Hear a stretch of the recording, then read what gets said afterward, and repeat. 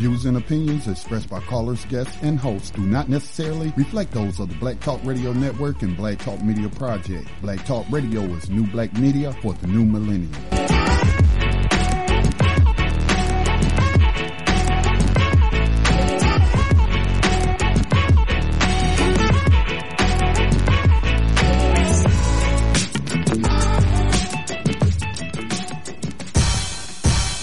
Rise up, rise up, rise up, rise up, rise up, rise up, rise up, rise up, rise up, rise up. Showtime. Just lift your eyes up. Let your wise rise up. See the signs of the times. If it's time, rise up, rise up. When death and hell dwell among all God's people. When those we chose and trusted have become completely corrupted and inherently evil. When the feast that feeds you starves our father's children. When snuff, porn, and pedo forms begin to get top billing, rise up. When famine claims millions. When justice gives blind eyes to billions. When the Lord's anger is no longer feared. If his protection is gone and your enemies are near. If you've seen the seas spill over and the mountains shake, break, and fall. If the moon ever turns blood red and you can't see the sun at all, rise up. No matter if the prize is high in the sky. Abolitionist Radio on the Black Talk Radio Network, a program that seeks to educate, inform, and agitate on issue of 21st century legalized slavery. Currently hosted by social activist and spoken word poet Max Parthas and Black Talk Media Project founder Scotty Reed, with commentary by guests and callers. On this program, we discuss recent news on legalized 21st century slavery and human trafficking as it is allowed through the 13th Amendment of the U.S. Constitution, along with projects and people who help combat it. Today is the October 4th, 2017 broadcast of New Abolitionist Radio. On this day, in 1957, the Soviet Union inaugurated the space age with its launch of Sputnik, the world's first artificial satellite. Also on this day in 1864, the New Orleans Tribune, first black daily newspaper, was founded by Dr. Louis C. Rodinez. The newspaper, published in both English and French, started as a tri-weekly but soon became an influential daily. This also in the same year that the National Black Convention met in Syracuse, New York. There is a lot to go over and a worldwide wicked web to perceive, a big picture to paint. We'll be here connecting the dots with you for the next 2 hours. At some point, I might even share some surprising personal history. Our abolitionist in profile is Mum Bet, a.k.a. Elizabeth Freeman. In the segment, For Freedom's Sake, A History of Rebellion, we will remember John Brown's raid on Harper's Ferry of October 16, 1859. Our rider of the 21st Century Underground Railroad is Baltimore's Lamar Johnson. He walked free September 19th after serving 13 years in prison for a first-degree murder he did not commit. Have a question or a comment? You can call us toll-free, USA, at 1-866-510-9025. You can chat with us and others by logging in at uberconference.com/Black Talk Radio Network. Once again, I'm Max Parthas. What's happening, Scotty? I know you don't want to talk too much, so I'm just get my hellos and how you been this week out of the way. Hey, what's going on, Max and everybody? It's just like that, man. I'm just not stable this week, man. So, but I'm doing better than most. I was reading some of those stories that you guys plan to share tonight, and one in particular, I was like, man, the one about the chicken plant that Otis pulled up. I was like, and these are Christians, but you know, so were some of those 1865 slavers too. So yeah, man. But so I'm doing better than most, but I'm just going through a thing right now. I hear that, brother. You know, I do want to say something in regards to just what recently happened in Vegas and with the mass killings out there. My heart goes out to the victims and the people that were subject to this, what seems to be insanity. Indeed, just want to say that. But you know, to date, from what I understand, 784 people have been killed by police in the United States. And all week long, I've been hearing the of the gunshots on the media as they played it in loops behind their conversations, like some kind of hypnotic effect. You know, just crazy. But I bet you, if you played all the gunshots of the 784 people who have been killed by police in the United States sequentially, one after the other, it would sound a lot worse. Sometimes I wonder what it takes for people to recognize things. I mean, does it all have to happen at once, or can it happen over time for you still to be able to see it? Anyway, what's happening, Brother Otis? You here with us today, right? Oh, yes, man. I'm telling you, I'm feeling like you are. Rat-a-tat-tat. They're playing it, keeping us distracted from the thing about slavery. Trying to keep us distracted. I see St. Louis, I see Columbus. People are waking up to this abolitionist thing. The article I'm sharing actually came from a young lady that I've been following that goes all to Syria and everywhere, and I've been back and forth with her about the problems here in the United States, and she actually sent me this article. So people are waking up all over this planet. We're gonna get it done. Yes, sir. And I'm looking forward to you talking about this in detail during the evening, man. It's been a busy week for me as well. I did something that I love to talk to the kids, you know what I mean? And I hate to say kids, but the young adults like high school and grammar school. And I can explain this, what we talk about here every week, to grammar schoolers, and I have done it. But I had the opportunity to speak with some high schoolers out in Ohio just this past 29th, I think it was, that it occurred. And it was really nice. It was a segment of the population that may not be affected in the ways that others are out there. And that was good to be able to speak to them, too, and give them a different perspective. We talked about the 13th Amendment because they viewed the film by Ava DuVernay, 13th, and then they Skyped me in for a discussion about the film. And the kids had good questions, and they were very much aware of some of these things. But there was times where things were kind of stereotypical, or you could hear the reflection of parents speaking through them. You know, like often our young people will adopt the ideologies of those around them without really understanding them. And you could hear that at certain times. I gave them some advice, just 3 primary pieces of advice before it was all said and done. That was, 1, learn what race and racism really are by reading some books on the subject. Don't go to Webster's Dictionary, man, or Wiki. Read some books on it. There is some serious issues serious books you can read about this to get a bit of understanding. Because if you understand the origins of race and racism, it changes your whole perspective and potentially your life if you had a false perspective prior to that. And then I also suggested that they study logical fallacies. And I think that's one of the most important pieces of advice I could give any young people, or anybody, period, really, is study logical fallacies. The more of them you know, the better it is for you to be able to recognize reality. And you can also recognize when people are using these fallacies on you, as well as avoiding using them unwittingly yourself on others. And logical fallacies include things like ad hominem attacks, where you attack the man rather than the argument. So somebody would say something like, you can't believe all of those guys.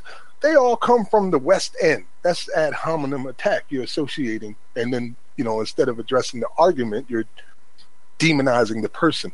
And that's what racism is a lot. It's an ad hominem attack. And the last thing I suggested to them, because they spend a lot of money, teenagers, 16, 17, 18 years old, is to be wary of where their dollars are going. They put a lot of money into cell phones and music and fast foods and things like that. And I gave them a list of industries and companies that use prison slave labor so they can avoid spending their money there. Some that still use it, and some that have used it. But in any case, that's a way of speaking through their spending power. So it was really eye-opening for them, and for myself, I learned a few things from them as well.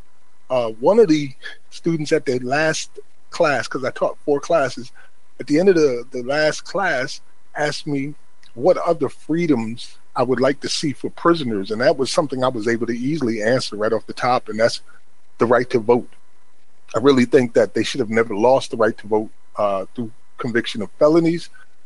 It's a part of the oppression that's going on to keep people and minorities silent through their voting. And as I explained last week on the program, politicians don't listen to prisoners because prisoners ain't voting. You know what I mean? But if they did, then the politicians would listen, and then the talking heads, sycophants that they have following them would start talking about it, and more people like the average listener or reader would have some kind of compassion for what's going on. Because right now it's out of sight, out of mind, because nobody's talking about what's happening to them. And when they talk, that's often censored, as we've seen on at least two major occasions. One, the National Prison Labor Work Strike, where mass media completely avoided the subject. And the same thing with the August 19th March on Washington, the largest gathering of slavery abolitionists in U.S. history, across 20 different cities, man. And also in Washington, D.C., one just right across the street from the White House, and they never mentioned it hardly at all. It was all independent media that was talking about it. There you go. Want to chime in on anything there, Otis? Oh, no, Max, I'm with you. I got some good news to share, though. You know, with all this communication and interaction we've been having with certain organizations, two of them have really stepped up now. And one of them, I think I spoke about last week, which is the Human Rights Network, which is, you know, putting together the division dedicated to the 13th Amendment. The other one is the ACLU. You know, we've been calling them out now for a few years. And we've worked with them now a few times. They were at the Million for Prisoners Human Rights March, one of the only organizations of their type who represented there and spoke at the march as well as in other places. And today they contacted me about coming out to Ohio to do an event with the ACLU and informed me that they are now putting this on their agenda of things to address and take very seriously the 13th Amendment. So with the ACLU now on board, things are starting to look up. I like the sound of that.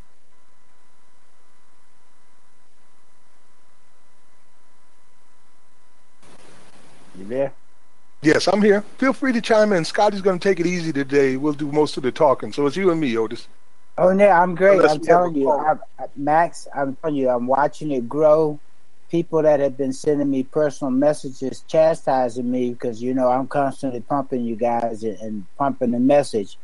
And I've been getting people, like I said, I talked to a couple of journalists that operate out of Germany, expatriates, American citizens, and they've been sending me a lot of information too, and they're finally putting it on their agenda abroad, even in Germany. So right. It's catching on. I'm loving it. Yeah, that's good. It looks good because, you know, the more people just take a look at it, like the organizations like the ACLU, but the NAACP knows about this too. They can do the same thing. So can the Congressional Black Caucus. So can any organization that gives a damn about human rights. Just take a simple look at the 13th Amendment. Start counting heads in the prisons. Start following the money.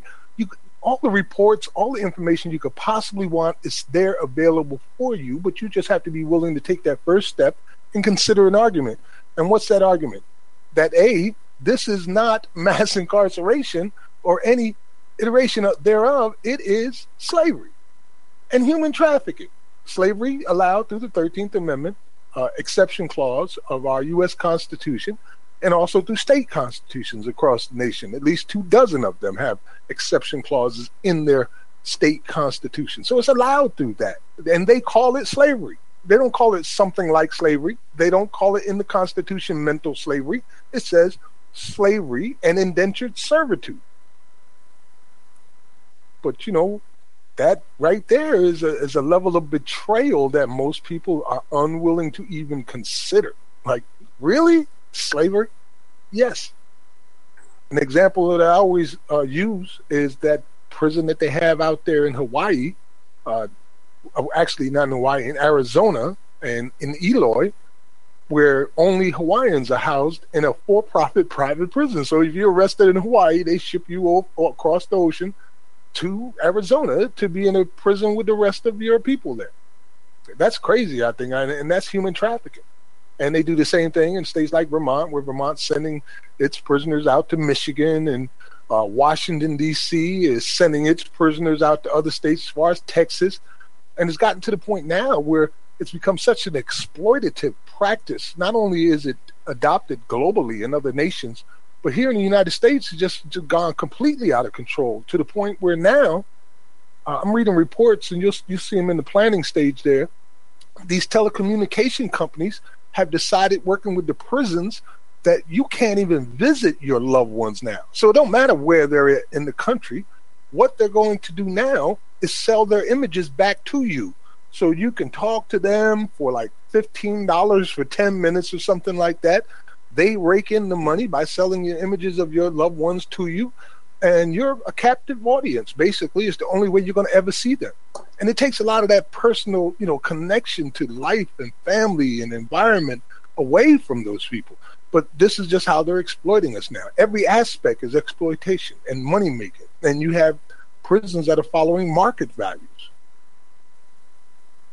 Yes, well, you're right. It's how to monetize it. And under the guise you're talking about that, I saw a couple of articles earlier on talking about how it makes the prisons more secure because you eliminate having to worry about visitors. So they're marketing it to the guise of saving money when in fact what they're trying to do is extract more wealth because, like you said, they're turning it into telecommunications.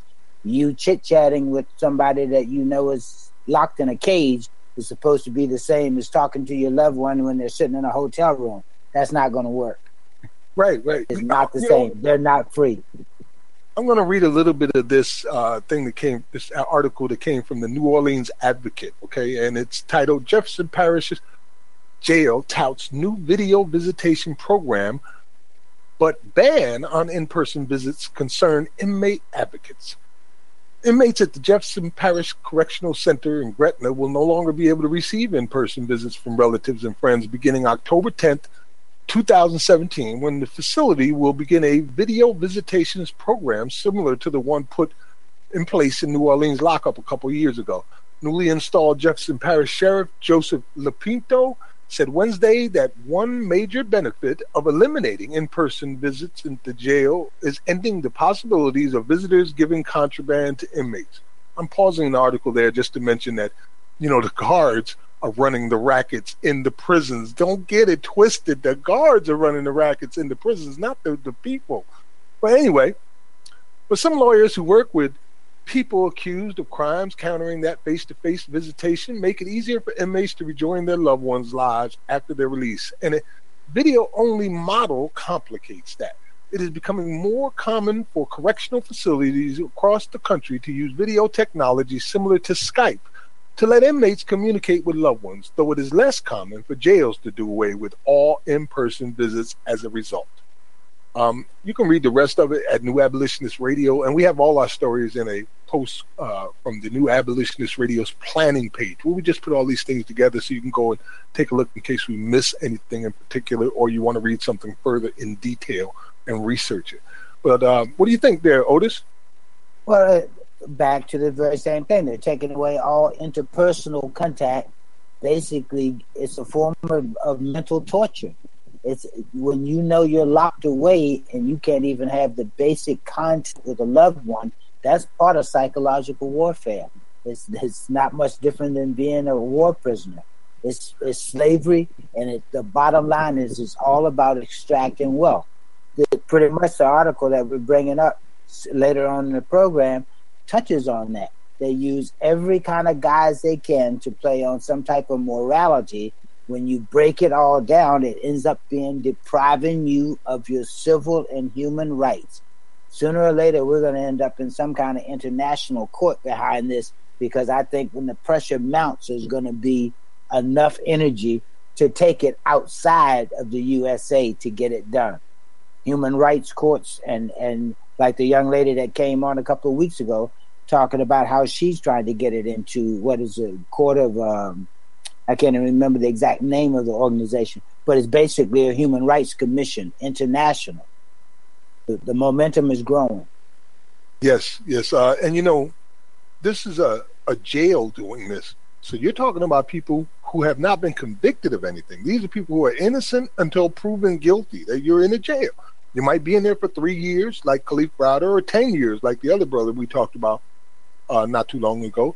But it's still innocent until proven guilty. So now you're being exploited like you are guilty right off the bat. They're not even waiting for the conviction. Let's get our exploitations on right now. And if this becomes commonplace, I mean, they could easily place all prisoners on some island or something like that, and be like, so what? They're on an island in the middle of nowhere, Rikers Island, or out in the middle of the ocean, or on some abandoned oil rig. Does it matter? You can video conference them anytime you feel like it, only for 20 minutes at $13. That's what it says in the thing here, that it's a 20-minute session costs $13. You remember on this program I told you that was why I stopped communicating with my son in person like that, because they told me that would be the only way that I would be able to do it. And I said, hell no. I refuse to allow you to not only hold my son hostage, but then to sell me back his image. No. Right, to extort money from you with an image, so you have no way of personal contact to ask him how is he doing, to lay eyes on him and know what's going on. Right. I know people personally who have spent hundreds of dollars, and still do, per month, just to communicate with their loved ones. And that is some of the most exploitative stuff you can imagine, when they're barely making it, and they're spending their rent money and their heat money and their electric money and whatever money they got just to be able to communicate with their loved ones, and it's costing them hundreds of dollars every month. And what was the daughter's crime? What was the mother's crime? What was the father's crime? Why are they suffering for this? But that's only because it's like kidnapping, dude. You have control of their loved ones' lives, like literally. It's life or death. Captive customers.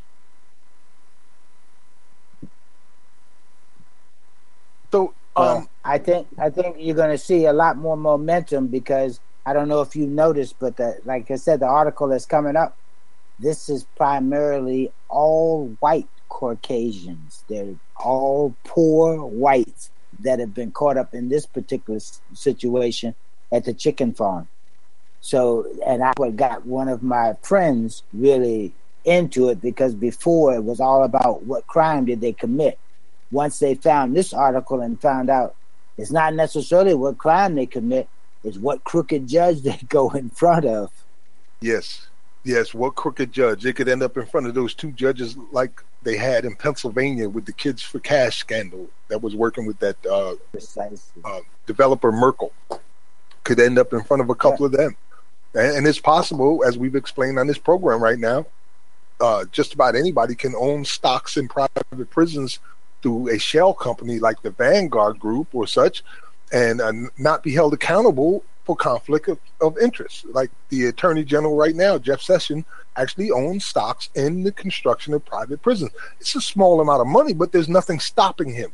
There's nothing stopping the president, the vice president, senators, congressmen from personally profiting on how many people are in prison, and then having that affect their lawmaking decisions.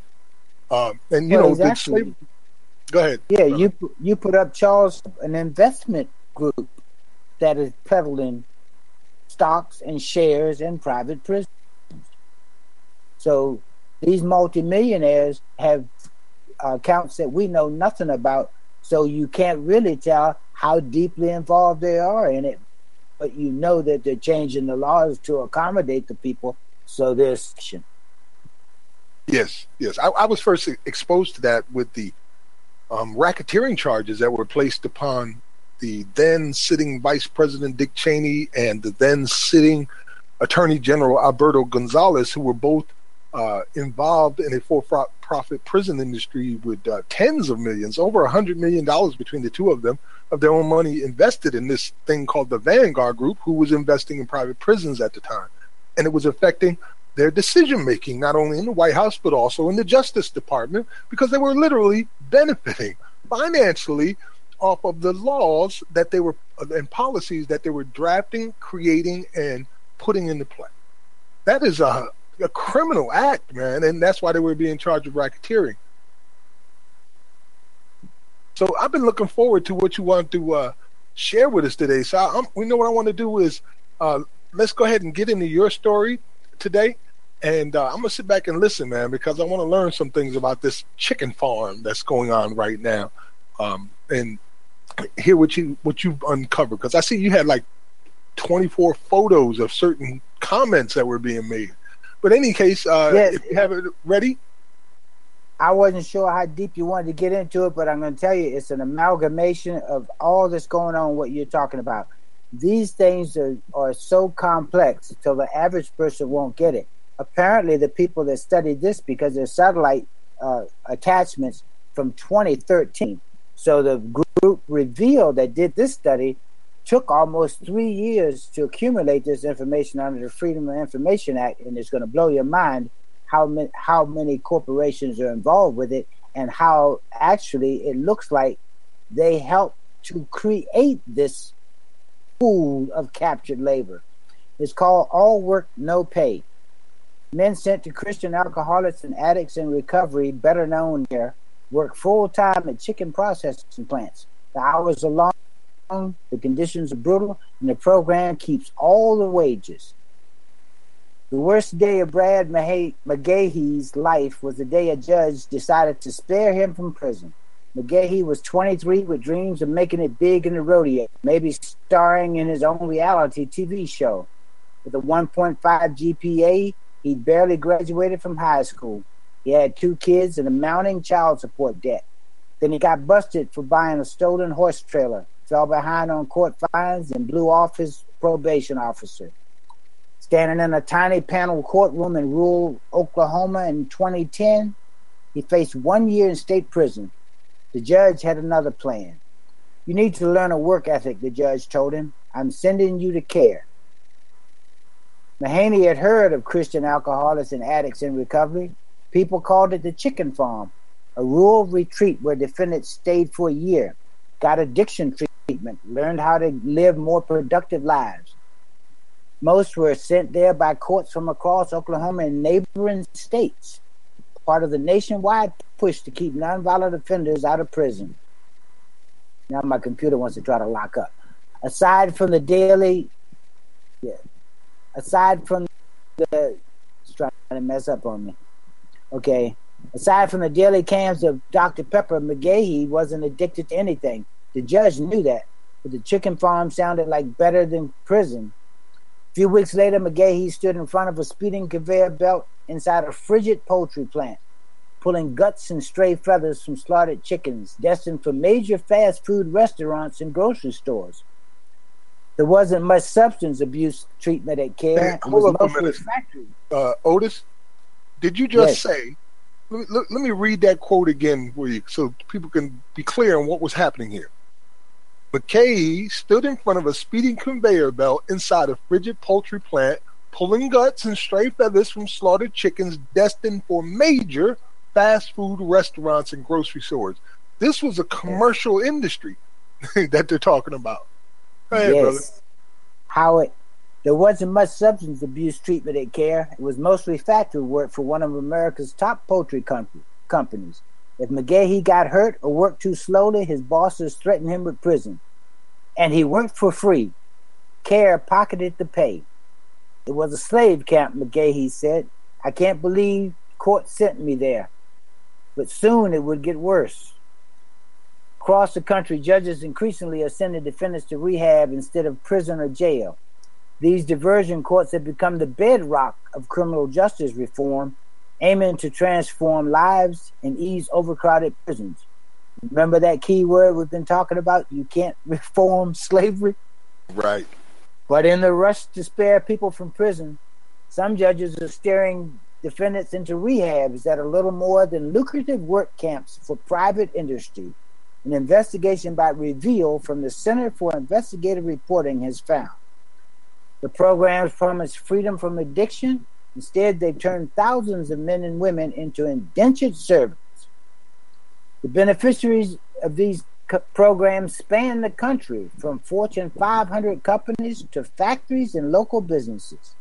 The defendants work at Coca-Cola bottling plants in Oklahoma, construction firm in Alabama, and a nursing home in North Carolina. Perhaps no rehab better exemplifies this allegiance to big business than CARE. It started in 2007 by chicken company executives struggling to find workers. By forming a Christian rehab, they could supply plants with a cheap and captive labor force while helping men overcome their addictions. No, they didn't use God. Oh, yes. Get that. At CARE, about 200 men live on a sprawling, grassy compound in northeastern Oklahoma. Most work full-time at Simmons Food Incorporated, a company with annual revenue of $1.4 billion. Before you go further, let me point out something. $1.4 billion is also the annual income and last report by the GEO Group, and also around the same thing for CCA. So this single company, Simmons Food Incorporated, is making as much profit as the two of the largest private for-profit prison companies in the world. Oh, it gets worse. This is just Simmons Food that's making $1.4 billion. Them. Yep. Watch the arms of revenue that trickle in. They slaughter and process chickens for some of America's largest retailers and restaurants, including Walmart, KFC, Popeye's Louisiana Kitchen. They also make pet food for PetSmart and Rachel Ray's Nutrish brand. So they're not only making food for humans, they make some of the most, what do they call this stuff? They have a name for it. Celebrity dog foods, the top of the line choice.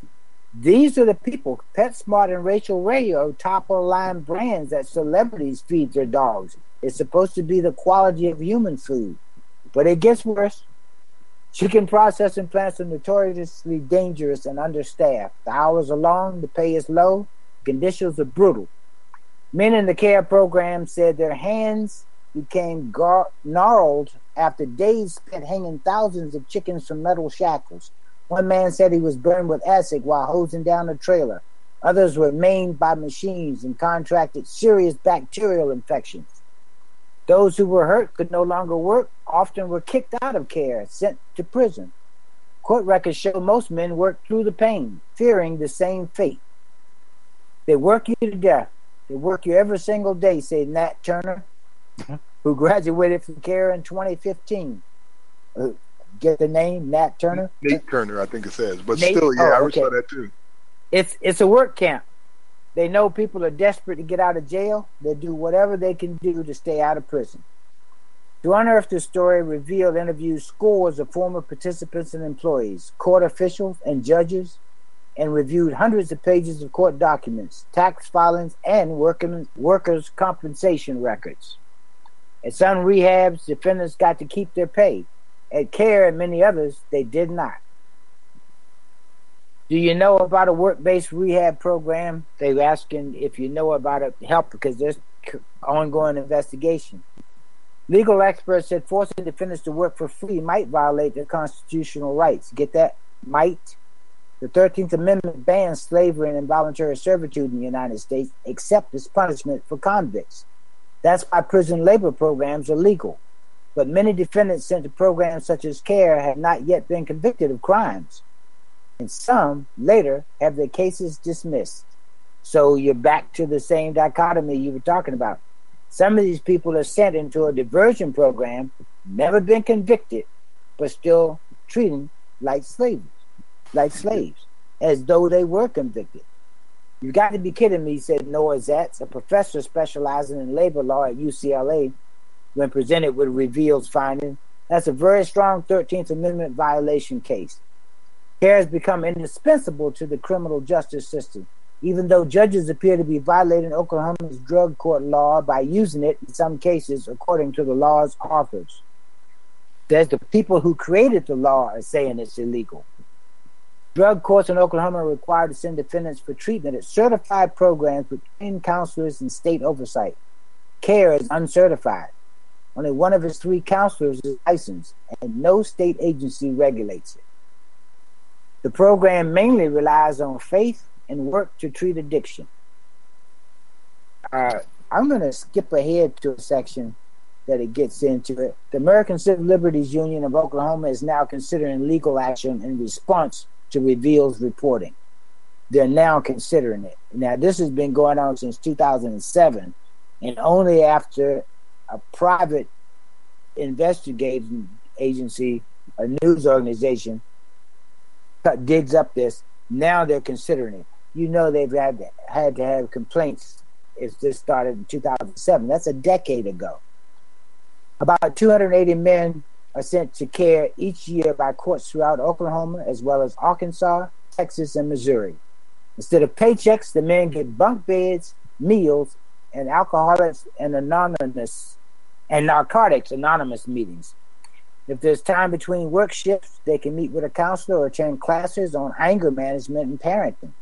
Weekly Bible study is mandatory for the first 4 months or so. For the first 4 months, so is church. Most days revolve around work. Money is an obstacle for so many of these men, said Janet Wilkerson, CARE's founder and CEO. We're not going to charge them to come here, but they're going to have to work. That's a part of recovery. Getting up like you and I do every day and going to a job. The program has become an invaluable labor source over the years for Simmons Foods. Repeatedly, has laid off paid employees while expanding its use of care. Simmons now is so reliant on the program for some shifts that the plants likely would shut down if the men didn't show up, according to former staff members and plant supervisors. But Donnie Epp, a spokesman for Simmons Foods, said the company does not depend on care to fill a labor shortage. It's about building relationships with our community, supporting the opportunity to help people become productive citizens. Well, they got some cool spokesmen, don't they?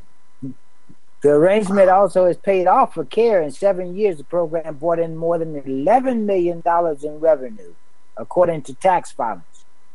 So $1.4 billion by Simmons, but CARE itself in the last 7 years has brought in $11 million. But later on in the program, in this article, it tells you how they made that $11 million. They came up with a hell of an idea, said Parker Grindstaff, who graduated earlier this year. They're making a killing off of us. Hey, Otis. You want to say something? Yeah. Yes. This is a huge, really big article. If we could just kind of condense some of it and leave some of it for the readers. That's what I was getting ready to say. I'm going to go to a part that'll tell you, I'm going to get to what Wilkerson is. Wilkerson is a lady who came up with this idea after talking. I'll give you a summation. She came up with this idea after running into a gentleman who had been in trouble with the law. So it says Wilkerson had connections to make it happen. What she wanted to make happen? The economics made sense. The chicken plants needed workers, and Jones's program was beginning to bring in revenue of more than $2 million a year. So one of the guys who was a prisoner actually came up with this idea. She took it on because she had connections. Wilkerson had the connections to make it happen. In addition to working in human resources at Peterson Farms, she also moonlighted as a spokesman for Simmons Food and other top poultry companies. Wilkerson enlisted her assistant and another poultry executive and brought Jones along as a $250,000 a year consultant. So that tells you right there. People can go to this article and they will be shocked. But I want to read one other quote from a judge involved in this once she was confronted. The judge actually had the nerve to say, I'm trying to find it quickly. Okay, one of the gentlemen who graduated said he went to basic training at 16 as an Army Ranger in school. And he said it wasn't as hard as CARE, mentally or physically. I still need to find this section. You can talk for a minute and I'll tell you when I got it. You're probably looking at the part that I'm looking at right now, maybe, where it says, tell us your story. And it says, legal experts said forcing defendants to work for free might violate the constitutional rights. Did you read that part yet? Yeah, I got that. I want to find the part with the judge. There's a judge in here that so blatantly said, that's why I broke it up on my page, but my computer's slowing down. Yeah, he says the 13th Amendment bans slavery and involuntary servitude in the United States except as punishment for convicts. That's why prison labor programs are legal. But many defendants sent to programs such as CARE have not yet been convicted of crimes, and some have had their cases dismissed. I think you did mention that one. That's pretty amazing, man, considering you're not even guilty of anything and you're being enslaved now. So they don't even need to prosecute you. The 13th Amendment says convicted, right? But you're not even being convicted here. Some people are having their cases dismissed after they've been forced into a slave labor camp, when you're actually living on the slave labor camp, working for free for corporations that are selling their goods and services on the international market, making as much money annually just for one company as the largest for-profit prison company in the nation or in the world is making per year. That's freaking outrageous, man. They say that the Civil Liberties Union of Oklahoma is considering legal action in response to Reveal's reporting. Shout out to Reveal for bringing this out in depth like this. Researchers and people who want to know really need to go and look at this in detail. He's naming names and dates and everything. I want to see how far this goes. I'll tell you another about 2 minutes here. Drug court defendants have waited up to 9 months for a bed in a residential treatment facility, meanwhile relapsing or languishing in jail. As a result, some courts turn to uncertified programs such as CARE, even though it might violate the law according to the law's authors. These are the people who wrote the law in Oklahoma. That is insanity gone to see, former state senator Dick Wilkerson said when told of Reveal's findings. He is not related to the CARE finder Wilkerson, but he's from Oklahoma. That's illegal. They can't do that. That is a law, and it has to be followed. In Pawtucket County, Judge Thomas Landreth sometimes uses CARE in place of certified retreatment. He said there's never a wait list, and it costs the court and state nothing. We tried to get residential treatment programs down here, but we never could really pull it off, he said. So recovery programs kind of fit that niche. Other judges said they were unaware of the law or had found ways around it. Tulsa's drug court, which sends the most defendants to CARE, said the law permits judges to use uncertified programs as long as it's not for treatment. But the referral is to assist the participants in developing good skills, life skills, work ethics, and personal care skills, said Vicki Cox, the court administrator. Participants are not sent to CARE for drug or alcohol. But Reveal found that Tulsa's drug court staff repeatedly declared CARE as a treatment in the records. But Cox dismissed that as record-keeping error. So it is, the ACL, actually, what I was going to inject is, you would think the Department of Justice, who actually oversees these state courts by federal mandate, should have stepped in. This has been going on for a decade in this one place, and you know American business. If it's happening in Oklahoma and surrounding states, there's a network of people doing the same thing all across this continent. Yes. This is not the only racket. I was asked by the students as well from Ohio, what did that I think was the next stage of slavery? And I pointed this out, saying that this is where they're going to move into, the aftercare services and mental health treatment, where, services and things like this. And just look how corrupt it is. There's one other part that I don't think you read, where it said this guy named Brandon Spurgeon was working in the chicken plant one night in 2014, and a metal door crashed down on his head. It damaged his spine and left him with chronic pain. And according to medical records, and CARE filed for workers' compensation on his behalf, took the $4,500 in insurance payments, and never gave him nothing. So here he is working for free from a jail where he hasn't been convicted, where he has to live on a slave camp. He gets hurt, and they probably got his life insured too. I wouldn't be surprised if they do, because there's likely been some deaths there. But if they file for working compensation on behalf of this enslaved person and then kept the money. Wow. And I'm telling you, Max, it's all connected. Remember, you talked about Alabama with the black guy that went to jail because he was paying bribes to get the medicine contract for the prisoners, and wasn't providing the services, but was paying over $100,000 a year to get the contract. So I'm telling you, this model is being used all over. Another thing that comes to mind, Chris Christie changed some laws in New Jersey. I'm going to have to look up the article, but I remember... Eminent domain laws. Yeah, not only changed the eminent domain laws to build the prisons, but also changed the laws to be able to operate this new juvenile system that they're putting in New Jersey. Yes, one of our listeners and supporters, Maurice out from Missouri, he was in the military in Vietnam, one of the founders of CEC, Community Education Centers. which is a juvenile detention facility. It was one of the largest in the world at one point, and he has since passed away. But yeah, he explained to me then. Maurice told me about how this man had thought he was trying to do something right, and then it was taken over by the government, basically, Chris Christie and them, and pushed into a more nefarious purpose. So they started using these halfway houses for kids as money-making ventures, including using eminent domain laws in New Jersey to be able to put those things all over the state. It got so plentiful that eventually I ended up visiting a CEC location in South Carolina. It had expanded that far. That's it. Exactly. They do the same thing in this business that they do in anything else, franchise. That's basically what they're doing. If the business model works, they expand it. There's no such thing as reforming it. And you know how they like to roll. It's better to seek forgiveness than permission. So even if it's illegal, they'll do it until they get fined for doing it. And then they'll pay a small portion of their overall profit as a fine and move on to the next venture.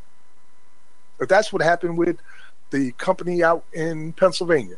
The last that we heard of that whole case was the original developer, Merkel, was facing a year in jail. I think he got out of that. And the corporation that was behind it all was fined $80 million, but they made nearly $1 billion in profit on sending children into prisons as physical slaves, where they would own them like property and made money just because they held their bodies in captivity. And that's the key with today's prison system, and that's where they're trying to move from, but it's difficult for them. The key for them, the brunt of the money that they get comes from you, the taxpayer, because all they have to do is capture you and put your body in a cell. You don't have to work. The work is gravy. The exploitation is all extra. That's all cumulative. But the most money that they get comes just by putting you in a cell. So if you laid there 24 hours a day and never did nothing, you would still generate in New York State over New York State is $160,000 a year just for being there. If you're a teenager, you could lay in a cell 24 hours a day, 7 days a week, never do a lick of work, like Khalif Browder did, be in solitary confinement, and still be worth $350,000 a year. Well, I can tell you, as an aside, I've got to find a way to get down there and spend 5 to 7 days with Scotty to brush up on my computer skills, because I want to come up with a way to start connecting these big dots in a format that people can understand, because it once people actually see how we're being manipulated and slaves are actually the new elite labor force in this country. We have a high unemployment rate because they're not trying to hire free citizens. They have a captive army of indentured servants or slaves. And it doesn't matter about your skin color. All that matters is they can get you legally under the thumb of a judge and send you off to work. Well, it does matter about your skin color to a very large degree. I mean, just put it in perspective, blacks and browns don't own a lot of wealth in this country. We do own a lot of the poverty. So it's very likely that you'll find us in those conditions to a very large degree, in dominating homelessness or poverty or near poverty. So that becomes a racial aspect. And how do they get to that point? Then you have to start going back to redlining and the banking frauds and all of the different things that were put into place to literally disempower African Americans and minorities, even the voting processes, to push them in these certain areas and certain conditions, and constantly, generation after generation, stealing not only their wealth, but their brothers and sisters, mothers, fathers, sisters, and daughters, physically stealing them from their communities and kidnapping them. Yes, well, the kind of angle I'm looking at is, you figure blacks are 13% of this population. We know that they incarcerate us at much higher rates. But the cancer and the profitability of this system has actually been moved out to just what this article says. Rural towns across this country, away from large populations, so white people really don't even realize what magnitude is happening to their poor people. They think what they see on TV is what the prison system is all about. But you understand that this article plainly says the bulk of these people are white, yes, or males, and one company makes $1.4 million. I mean, yeah, 1.4 billion, and then you have, after Simmons did this model, they said later Crystal Lake Farms and Tyson Foods signed on. So that's an industry that's normally fighting each other over wages so they can keep a productive workforce. They've actually come together and working toward building this one. As a matter of fact, at the end of the article, it tells you the business model is so good, so they're actually building at this one site in Oklahoma, they're building their fourth warehouse for bunk beds. So they're expanding. They're not trying to cut back. Yeah, these are the new plantation. But this is not new, because they've been doing this with Idaho potatoes. They've been doing it with Prism Blues, and they've been doing it with a variety of manufacturers and merchandise organizations, companies, and even AT&T with their call centers. They've been doing this in different industries that are making billions and billions of dollars. And just to put it in perspective, on a global level, 37 states in the United States and its territories, 37 of them, have a higher rate of incarceration than any other nation in the world on earth. 37 states, just the states and territories, have a higher incarceration rate. Cuba finally gets into the play somewhere after the 37th. Cuba. One other thing I want to bring up, Max. Do you realize when they're doing this business model, they've actually eliminated having to have a cage, because they're building dormitories and having a nonprofit or religious organization house these people and no guards. So now they've really amped up the process by moving it to rural areas, knowing that these people don't want to go to jail. So you got a captive audience with no prison guards, no insurance, no workman's comp, no FICA, and stealing their wages and unemployment benefits or workman's comp benefits if they have any. This is all, it blew my mind when I started reading through it. They're taking black people that are in the large major cities and letting them out of jail with electronic collars and monitoring devices and parole, and they're taking another captive audience and moving it out into rural America and putting it together, producing all of the quote cheap food and products that we're buying from Walmart, Kentucky Fried Chicken, Popeyes, you name it. It's insane. I think when people start realizing the magnitude of this, abolition is going to be on the forefront big in 2018. I don't think it's going to take more than another 180 days for this to get bigger and bigger.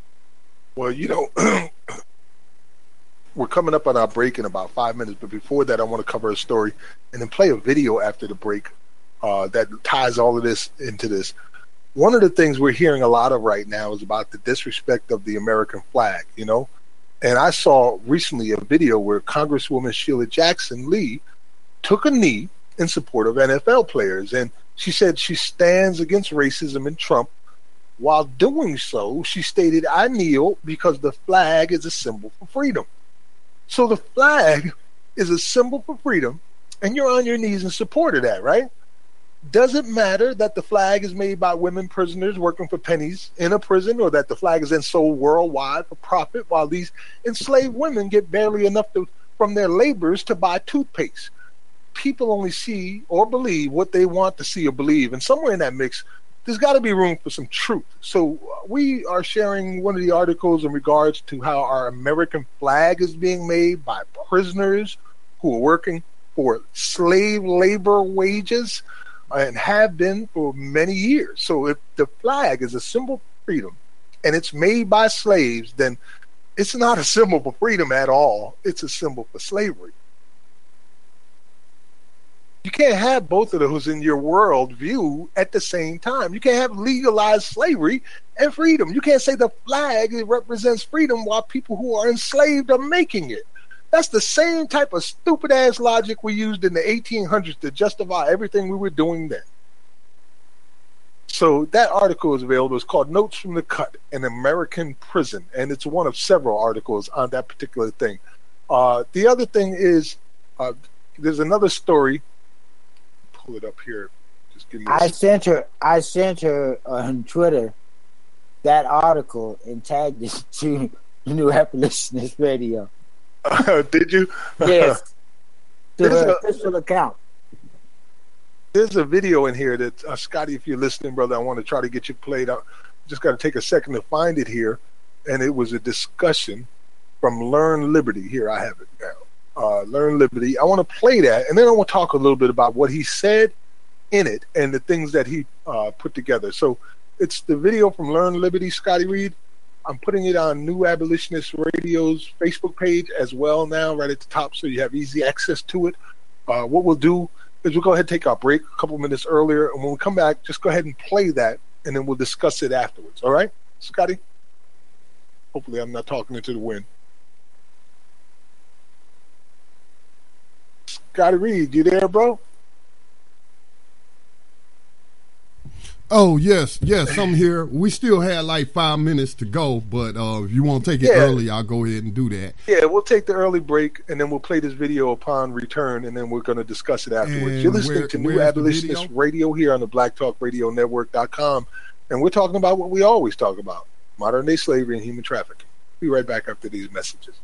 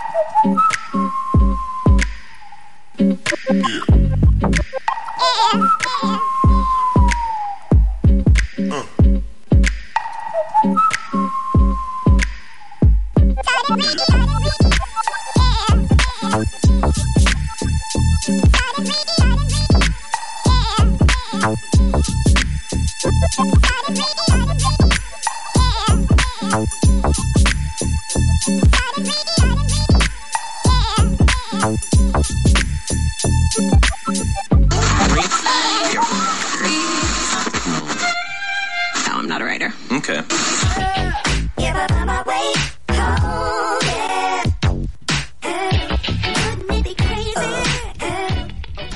Black Talk Radio since 2008, providing new black media for the masses.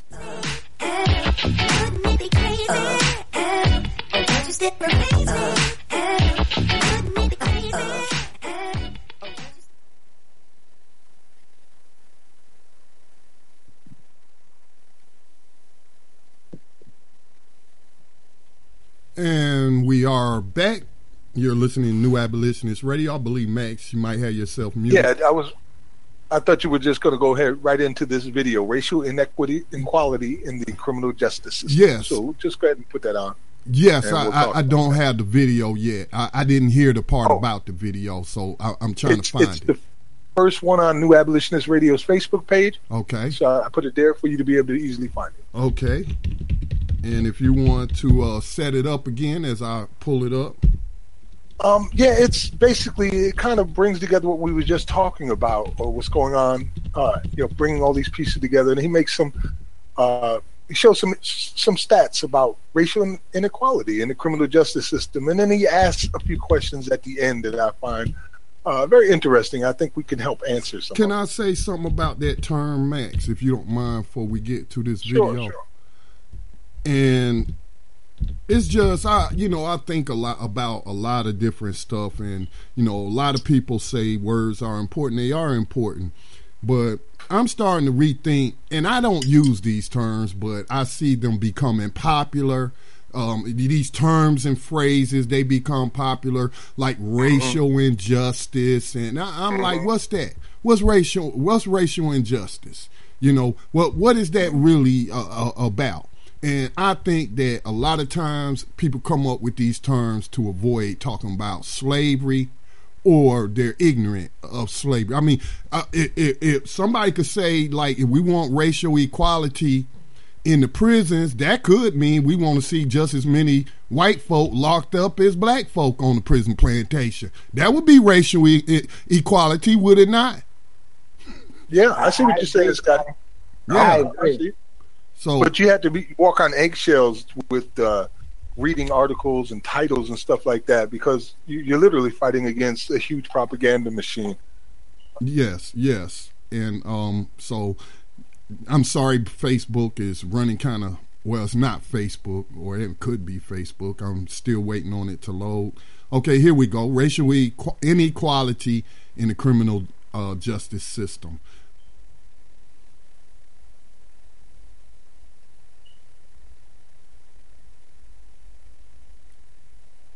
And it should start up here any moment now. Okay, let me stop it and restart it. Here we go.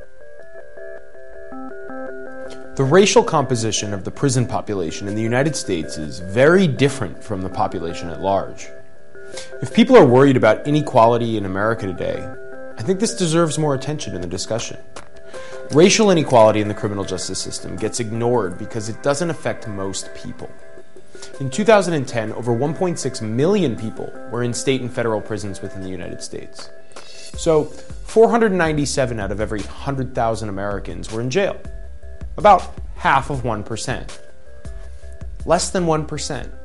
That doesn't seem very large, but when you separate that population by race, you recognize that the personal effects of the criminal justice system are very unequally shared throughout our society.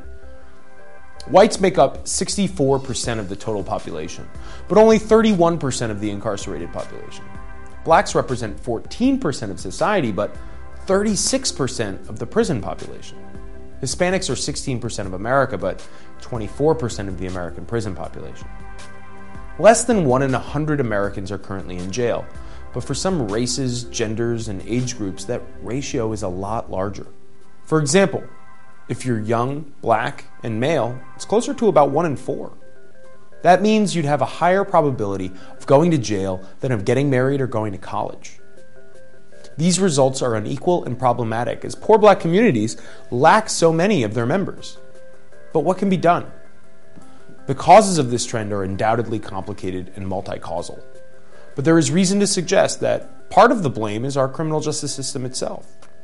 In the ways police officers enforce laws, in the ways that laws are written and prosecuted, and more.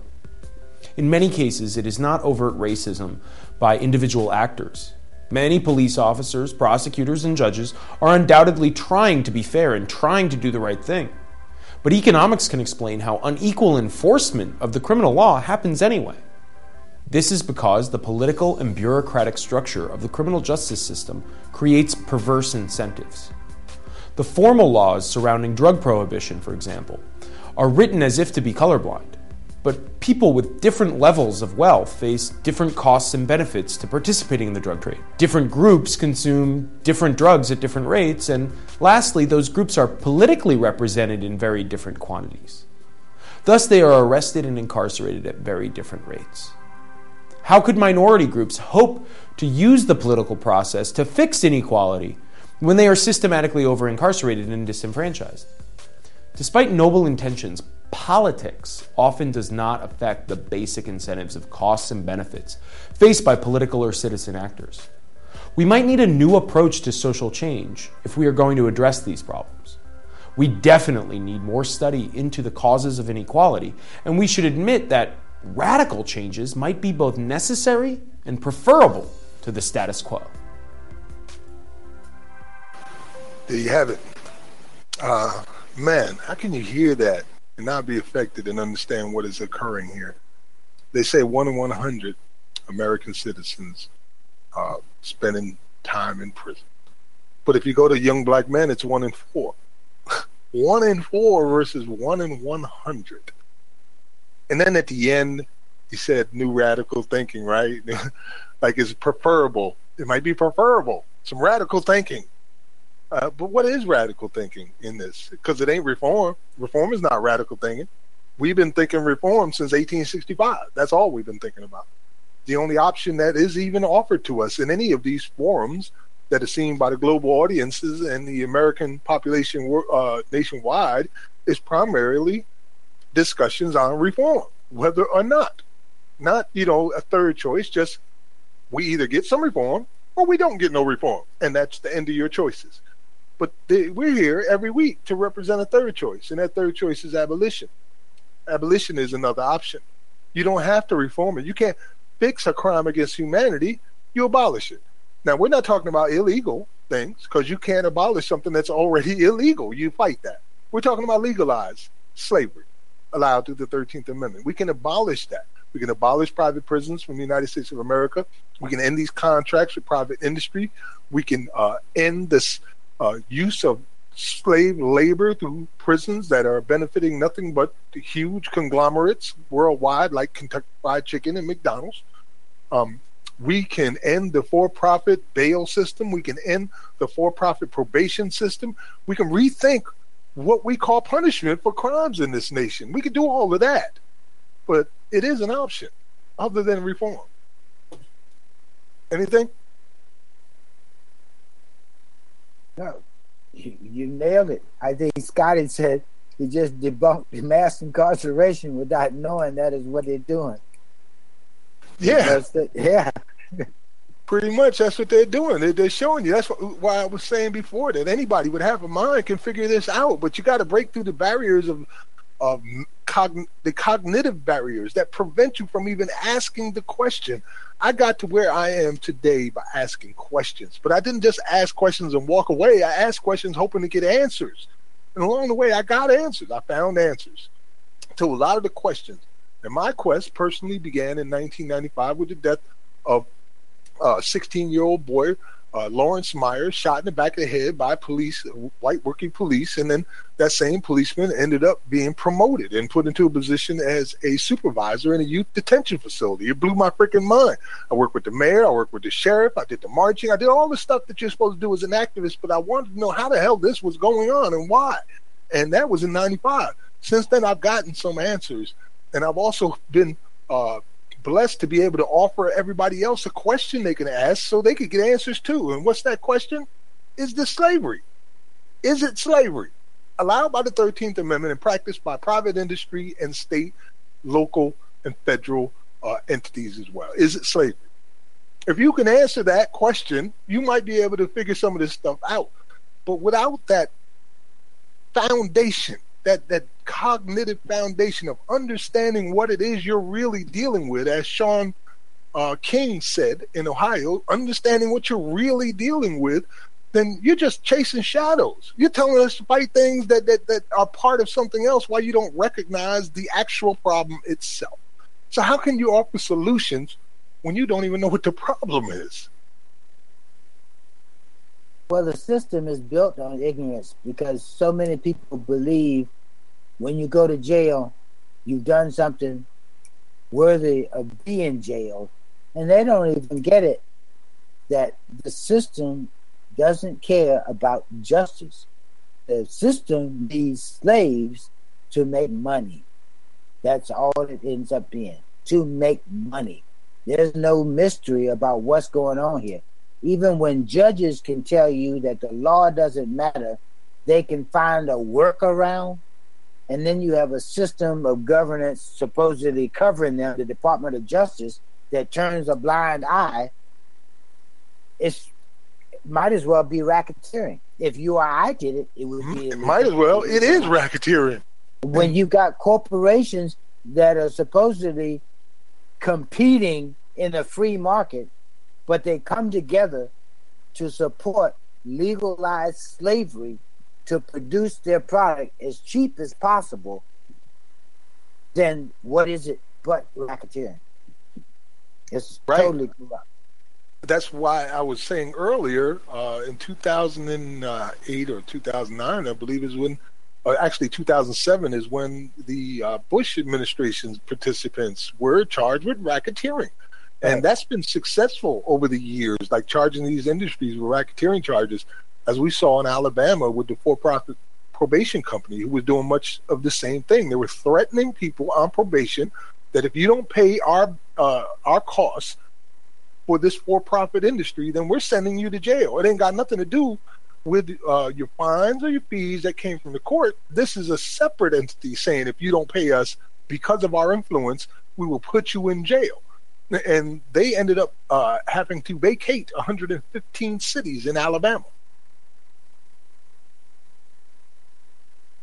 And I'm wondering, what did they do to replace that service? I'm getting older now. I believe once you catch them, if you don't have a constant surveillance, they find a way to morph and come back as something brand new.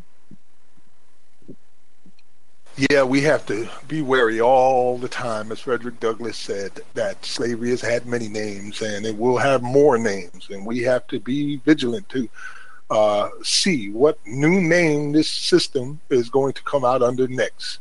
But who puts these things into play is the question, right? Like, who is supporting this? If it is slavery, then who are the people that put their policies and laws together that criminalize entire swaths of the U.S. public and turn them into products to be bought and sold on the open market, to be worked for free, and to literally be called state property to own and to manage?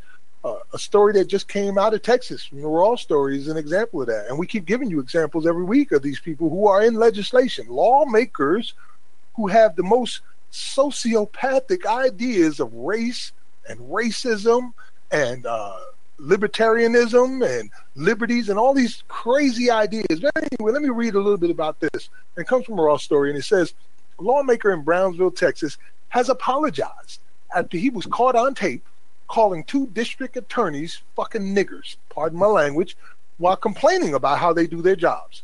According to the Brownsville Herald, City Commissioner Cesar De Leon, Democrat, it's not a Republican, it's a Democrat with these racist ideas, issued an apology earlier this week after social media users shared audio clips of him slurring the 2 attorneys.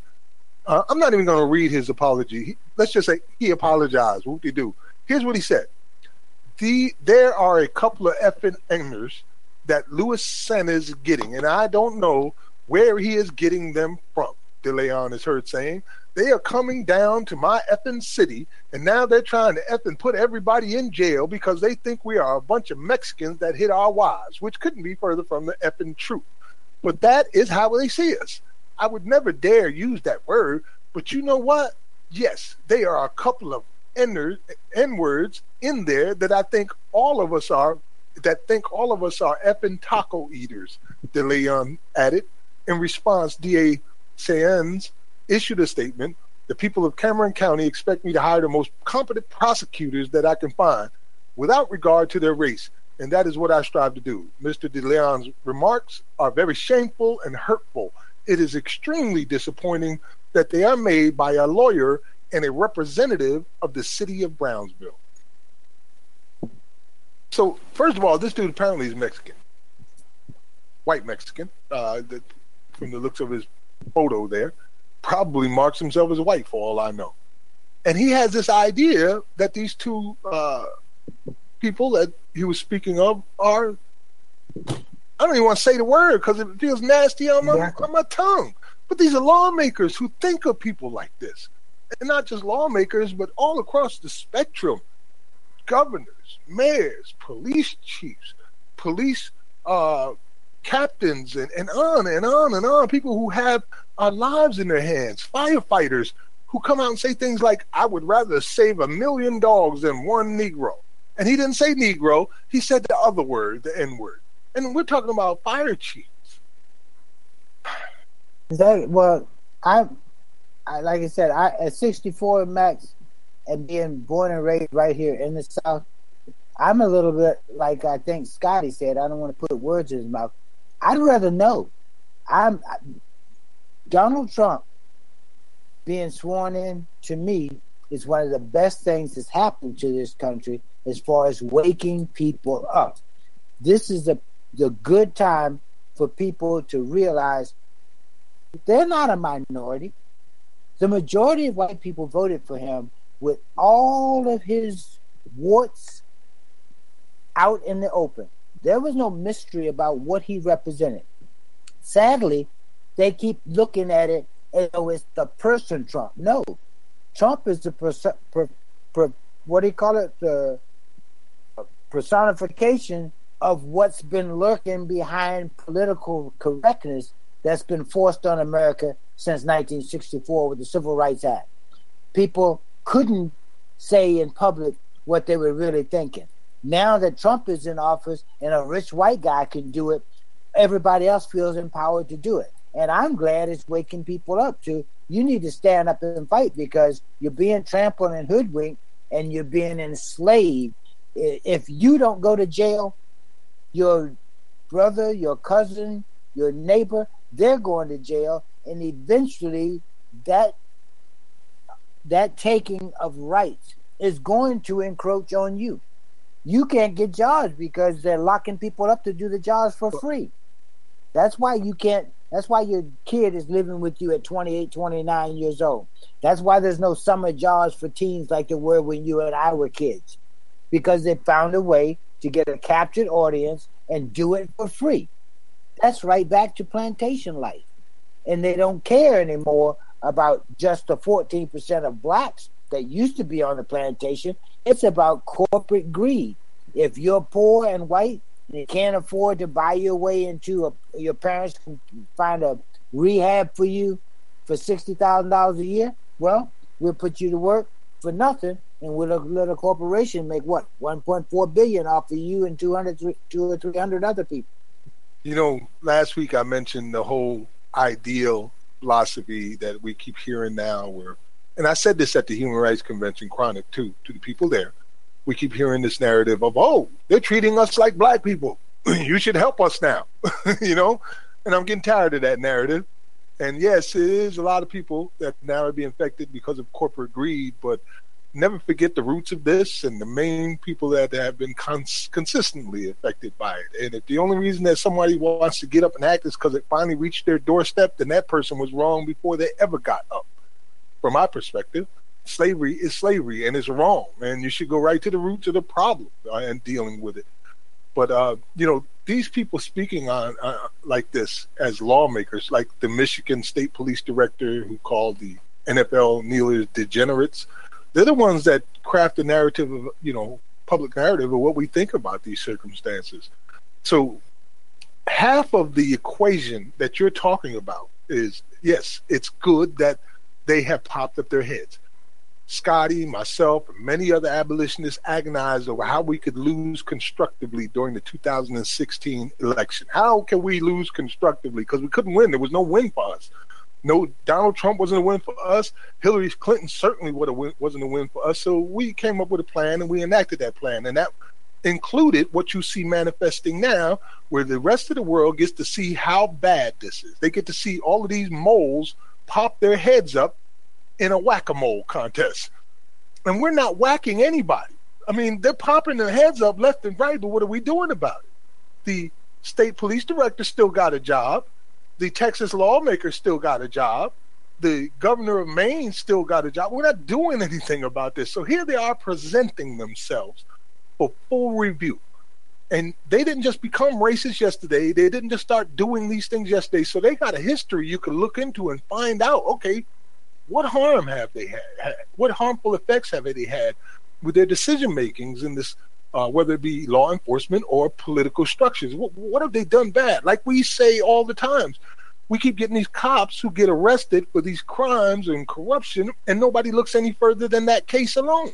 They don't go, well, you know what, this judge been on the bench for 30 years, and we just convicted him and he got 28 years. Maybe we should look through his cases and see what people have been affected prior to us finding out that he was dirty. And we're not doing that. We need to start doing that. Otherwise, this whole term of Donald Trump will have been for naught. They would have just exposed themselves proudly and go, look, you ain't doing nothing to me. You ain't going to do nothing to me. So that only inspires more to do the same thing. Oh, I agree 100%. Like I said, that we know we have a history of slavery from the 13th Amendment. That's when black people were actually, other than the 3/5, that's when we're most cited in the very Constitution of this country. What that model of extracting wealth from enslaving black people has become so lucrative until it's starting to eat their own. That's right. I'm like Malcolm X with that.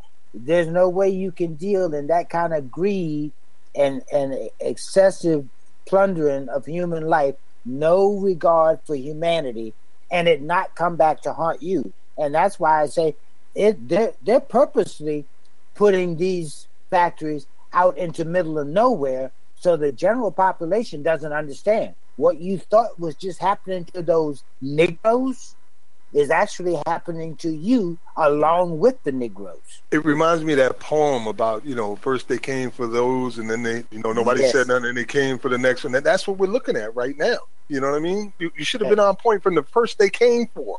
That's where everything begins, from there. I just told a Facebook friend, I'm not above playing the race card. Look, they're coming for you white folks too. Yeah, I'm not above it. I don't blame you, brother. I'll reverse it. I'll play the race card on you. Look how they treating y'all.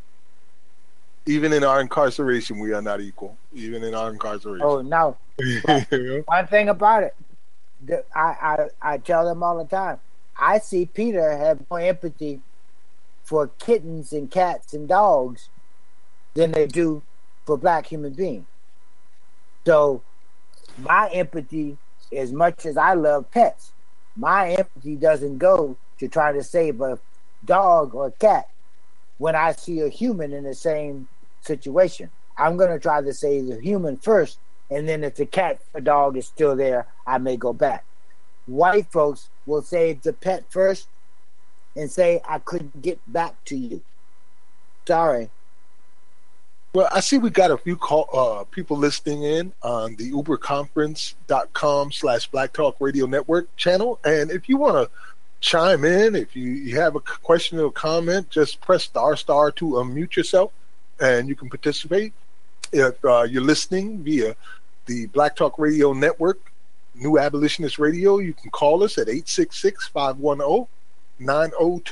Around 9:30, we'll be taking our next break and then going into our final segments for the evening.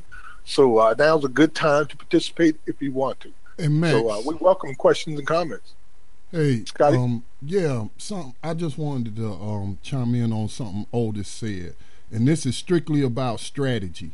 This ain't to minimize about the disproportionate rates that black people get locked up, but to what he said, and it's scientific. It's not racist what he said. It's not trying to dehumanize whites.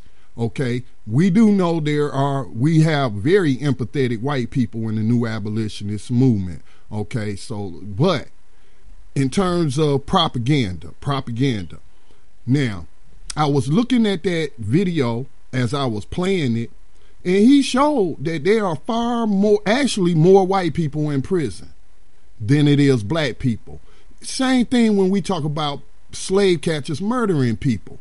It's just that we are, as black people, are disproportionately.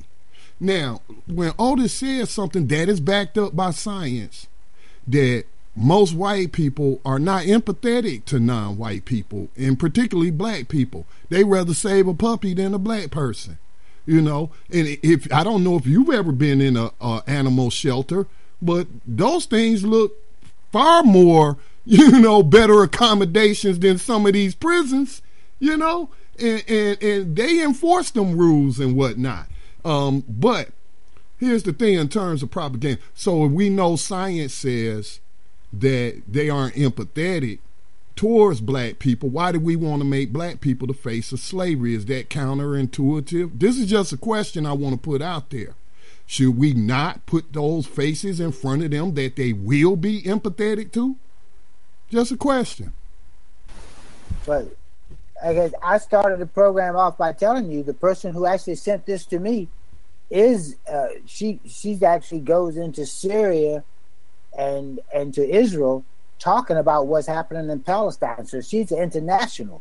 And I was in a discussion with her several months ago and brought this up, and I said, Americans have been sold a bill of goods that is just the thugs, quote, inner city blacks that are going to jail.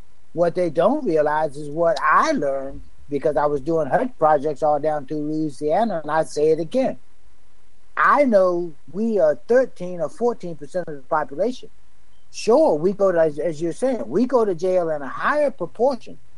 But when I realized what was going on with these chain gangs and going into small communities, I'm telling you, white people don't like seeing other white people locked up like niggas. They don't even have sympathy when they see illegals being locked up. Those are the people that deserve it.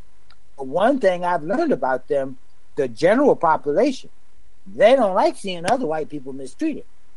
Do you, Otis? And to bring it to the forefront, like this article, I'm going to end up putting this out every day, because I understand how Facebook only puts like 10% of what you share goes to your friends. So they might see this in my feed being posted like it's brand new for the next 2 weeks, because I want to make sure they see. That's why I like to take the shots and pictures and put a collage there, because I've already figured out some of them don't want to read the title. But when they start seeing the title and then see that white face there, and there's no black people in that article, and they're still talking about going to indentured servitude, all of a sudden I start getting private messages. And these are people I've known all my life, went to high school with them. Where'd you get that? Read it. Well, I'm going to read it later. No, read it and then get back with me. See, people are lazy. They want to stay in their own security and their own beliefs. But like I said, you put that white face up there and then tag it, talking about working in chicken farm for free, and it ain't no black faces, all of a sudden, maybe I should read that. Maybe I should realize that the system doesn't care about me if I can't afford to pay to be free. Well, for you, I guess my answer for your question, Scotty Reed, is me. I'm pretty simple-minded and one-track minded. You know what I mean? And I try to remain focused on what I'm trying to achieve. And I have been told before to appeal to people's sense of economics. I've been told before to appeal to their sense of self-preservation, to their community, that specific type of community, like the conversation I just had with basically 99% white people in Ohio, white students in Ohio. But I just tell everybody the same story, man.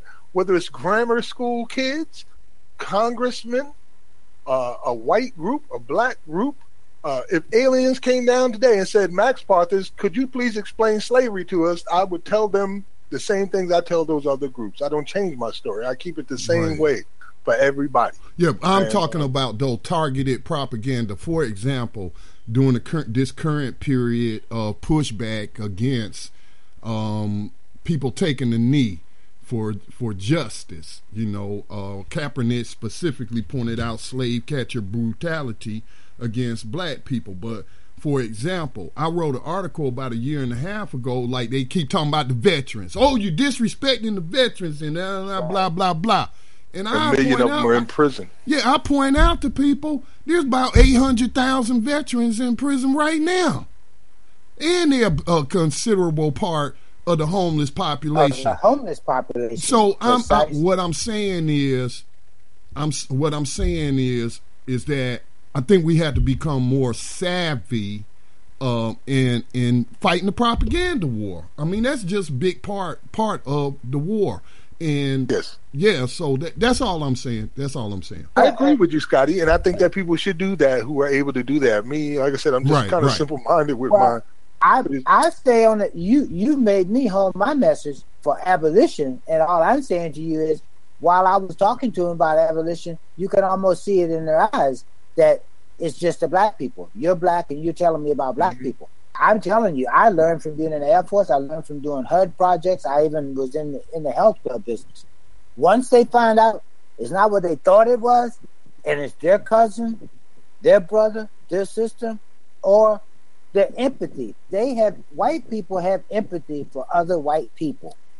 That's why when you see a story about somebody that got injured, or just like the shooting here in Las Vegas, do you realize there's over $4 or $5 million been donated to them?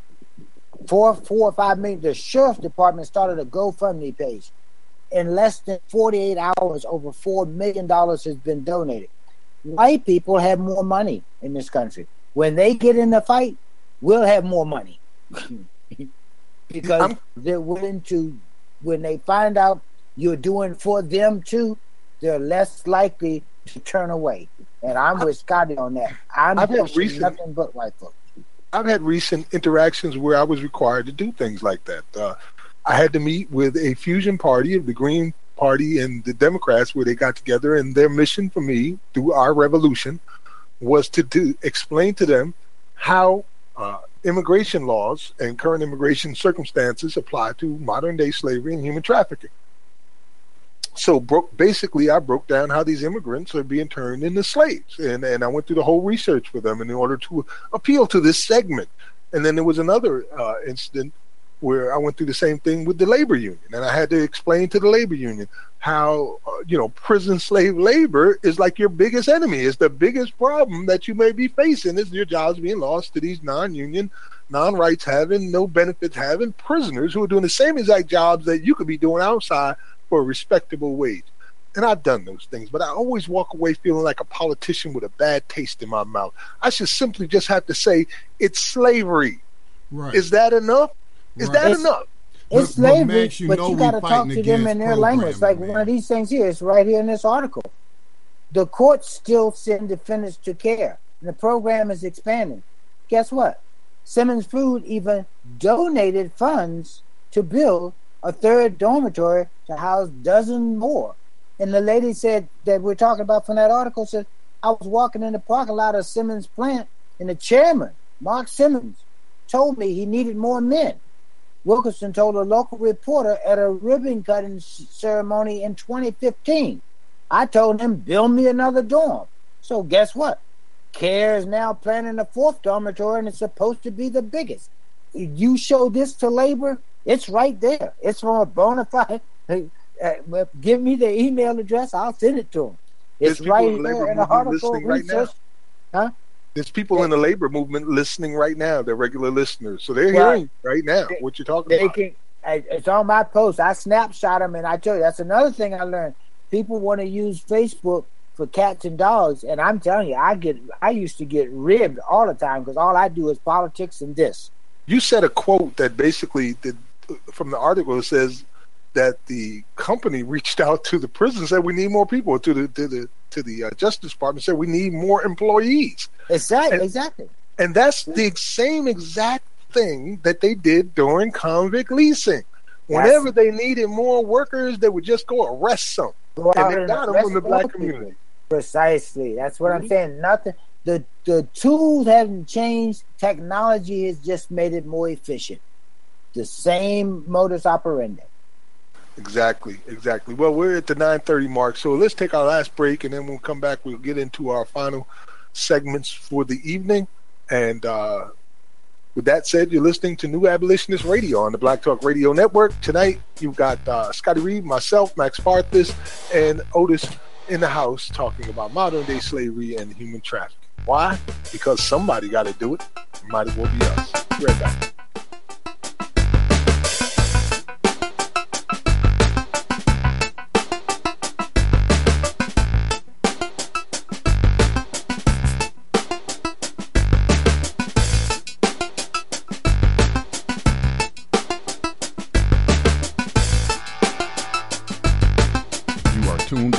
Black Talk Radio Network. For podcasts and live program scheduling, visit us on the web at blacktalkradionetwork.com.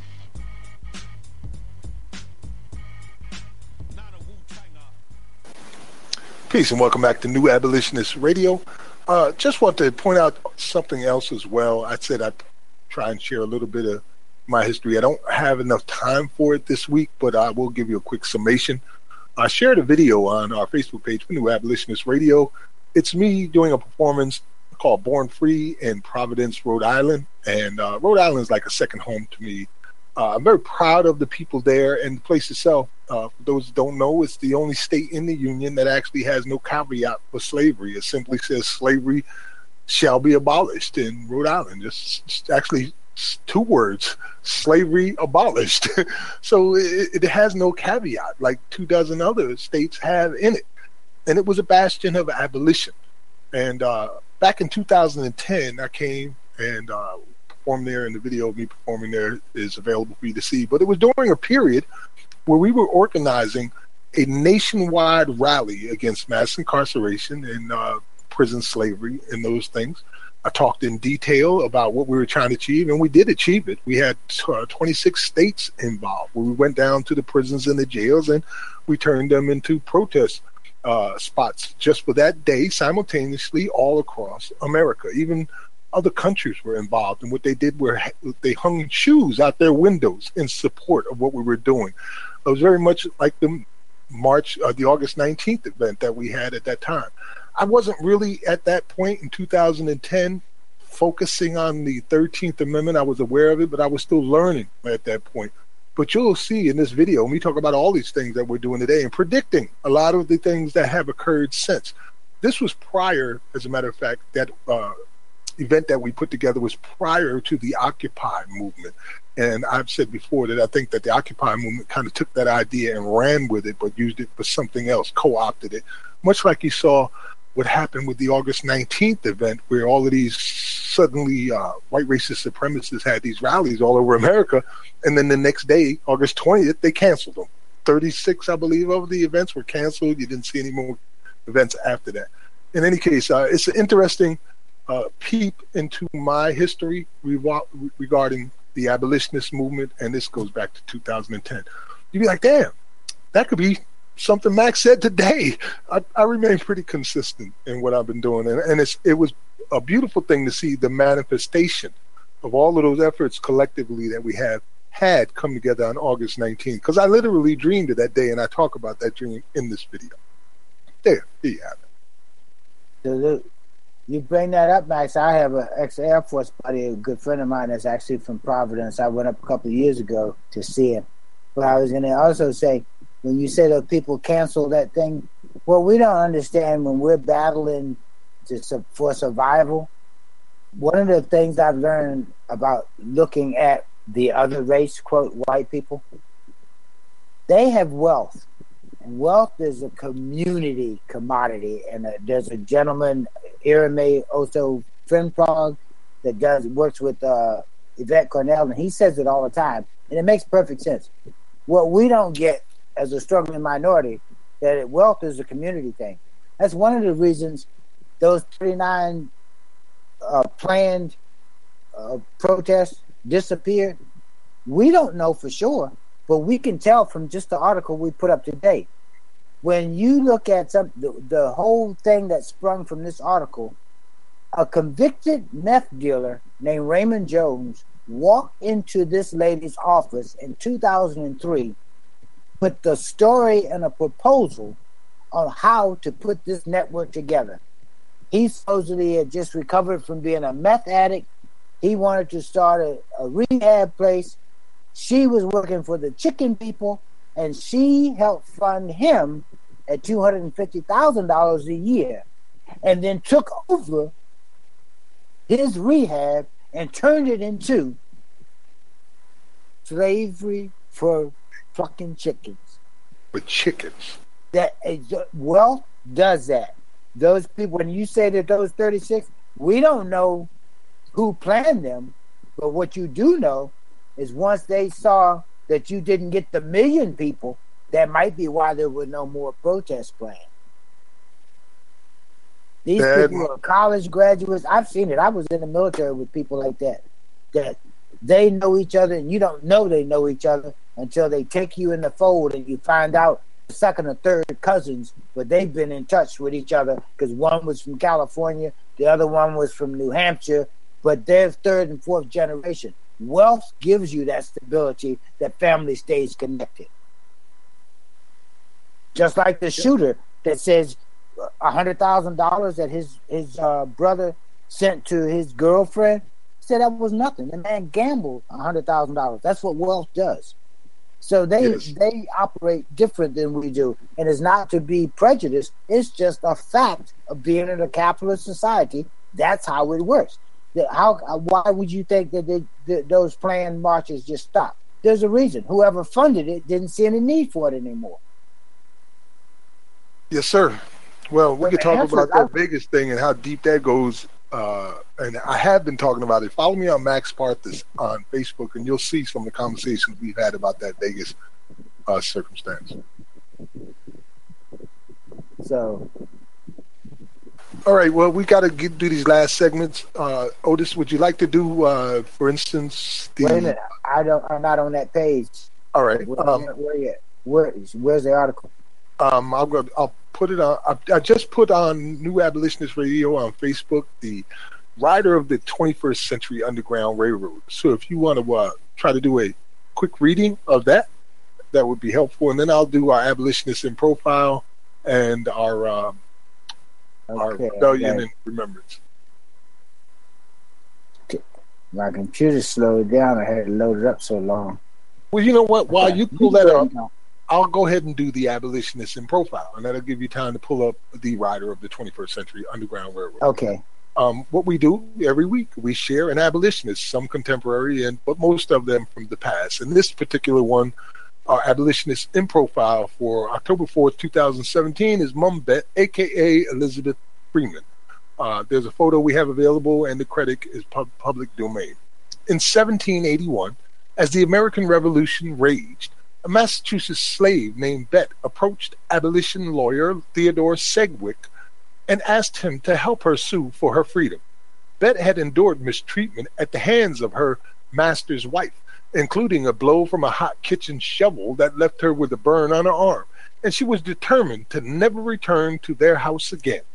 To back up her case for emancipation, she cited a surprising source, Massachusetts' newly inked Constitution, which included a passage stating that all the state's residents were born free and equal. Sedgwick took the case and later argued in county court that Massachusetts Constitution nullified any previous laws supporting slavery in a landmark decision. The jury agreed and awarded Bet her freedom, as well as 30 shillings in damages. So she got her freedom and damages. It was one of the first times that an enslaved person successfully won emancipation in court. And along with another case involving a man named Quock Walker, it helped set a precedent that saw Massachusetts abolish slavery in 1783. Having struck a major blow for the abolitionist cause, Bet went on to work as a paid domestic servant in Sedgwick's home. She also adopted a name that reflected her new status as a free citizen, Elizabeth Freeman. And we here at New Abolitionist Radio salute you, Elizabeth Freeman. Salute. Man, I got Freemans and Frees in my family. Before I know we could be related to her. You know what I mean? Shout out to my past uncle, Bill Free, out in Paterson, New Jersey, and the Free family. But yeah, there's Free and Freeman in my family. A lot of people took that name because it was what they felt, free, after the emancipation. Unfortunately, they didn't understand the bamboozle that was occurring to them, the shuffle. All right, there you have our Abolitionist in Profile. And Otis, do you have the rider available yet?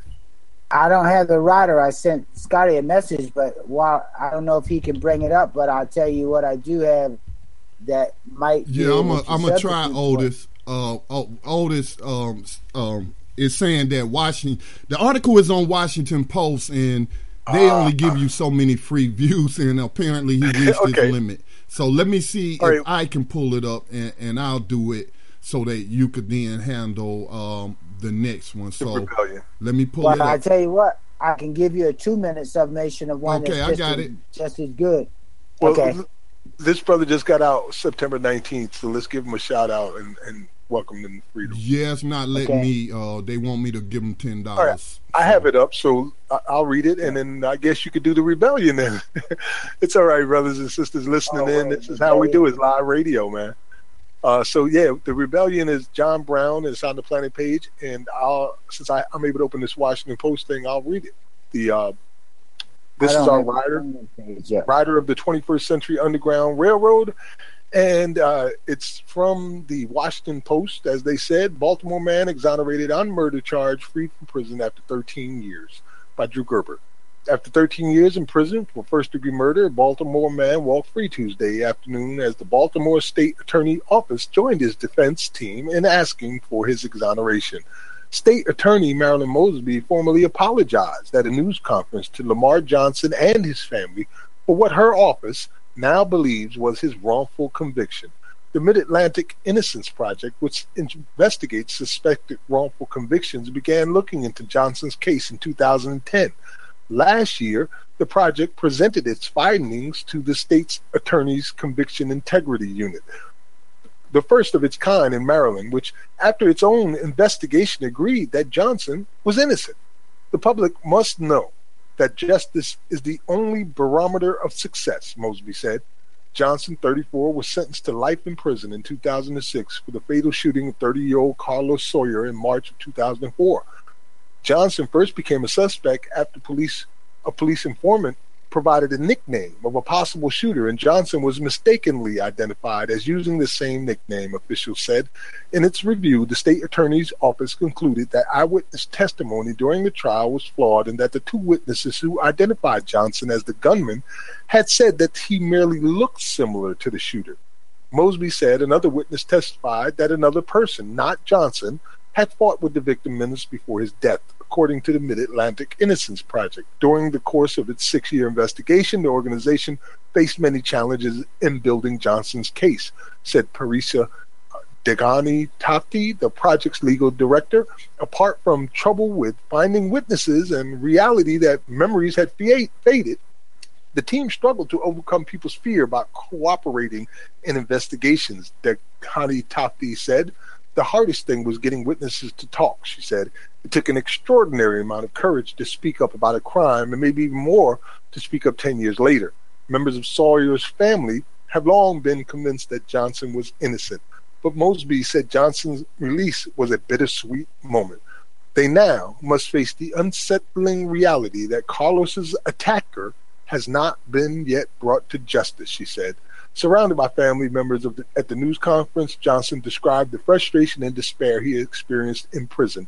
But he said that with therapy and his family's support, he hoped to put the past 13 years behind him. And we here at New Abolitionist Radio salute you, Brother Johnson. Welcome to freedom. Salute. Salute, man. And here we were just talking about earlier where they're taking away visitation rights. Imagine being innocent. 13 years in prison, you can't even see your family, your mom, brothers, sisters, daughters, sons.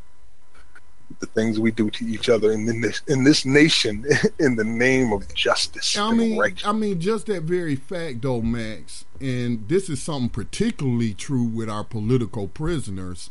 I mean, they'll put them on the other side of the country just so they can't get no visitation. But that right there is just one of the many signs that this isn't about rehabilitation. This isn't about correction. This is about slavery. Why would you isolate your victims away from their loved ones, away from their community, and take them away from any kind of emotional support? So, I mean, it's just another sign, man. It's a part of the classic case of abuse, domestic abuse. To dehumanize them, exactly. Yeah. And with political prisoners, if you let them back out, you have the possibility of them rejuvenating the same movement. Right. The only way to be sure is to completely isolate them. Right. Mm-hmm. Well, that is our rider of the 21st Century Underground Railroad. And next coming up will be our history in rebellion. And this week it's going to be John Brown's raid on Harper's Ferry. And I've brought that one out because the date of its anniversary is coming up on October 16th.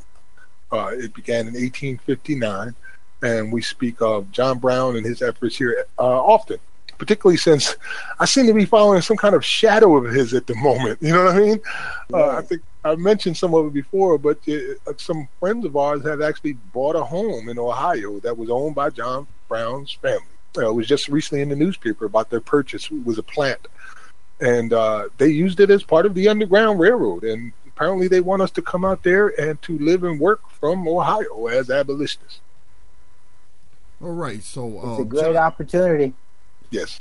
All right, Scotty Reed. Yes, John Brown's raid on Harper's Ferry.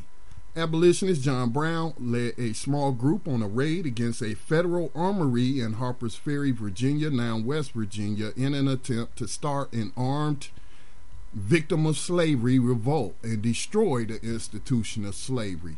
Born in Connecticut in 1800 and raised in Ohio, Brown came from a staunchly Calvinist and anti-slavery family. He spent much of his life failing at a variety of businesses. He declared bankruptcy at age 42 and had more than 20 lawsuits filed against him. In 1837, his life changed irrevocably.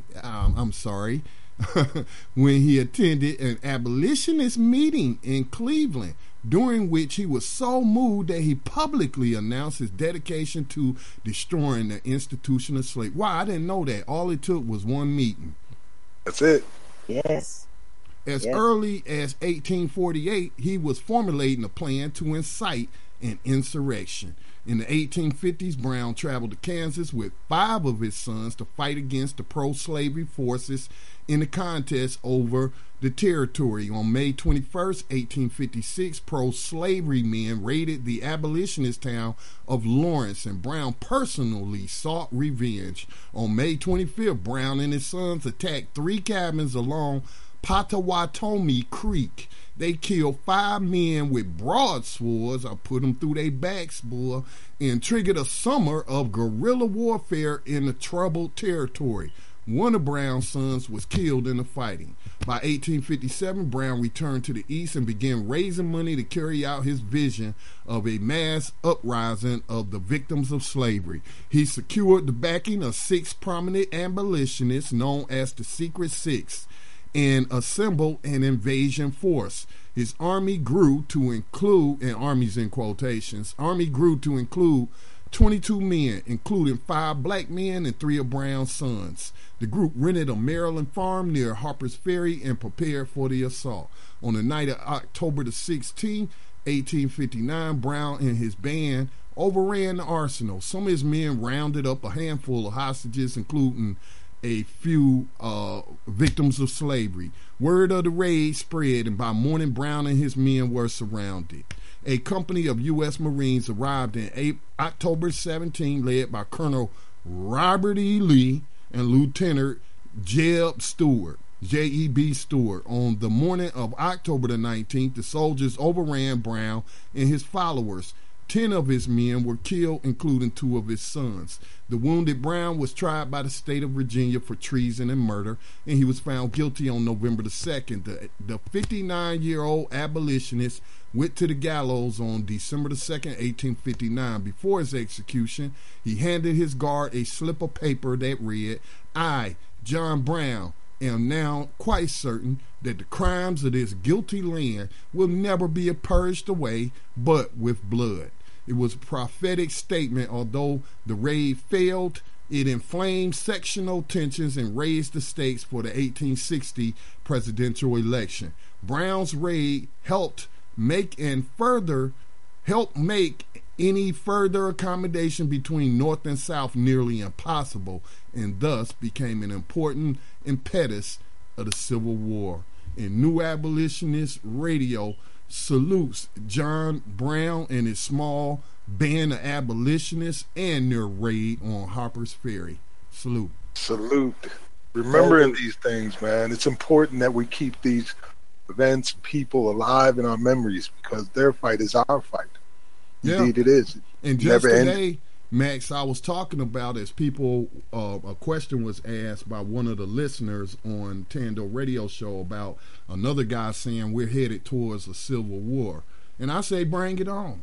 How long have I been saying on this program that we may just take another civil war in order for us to end slavery?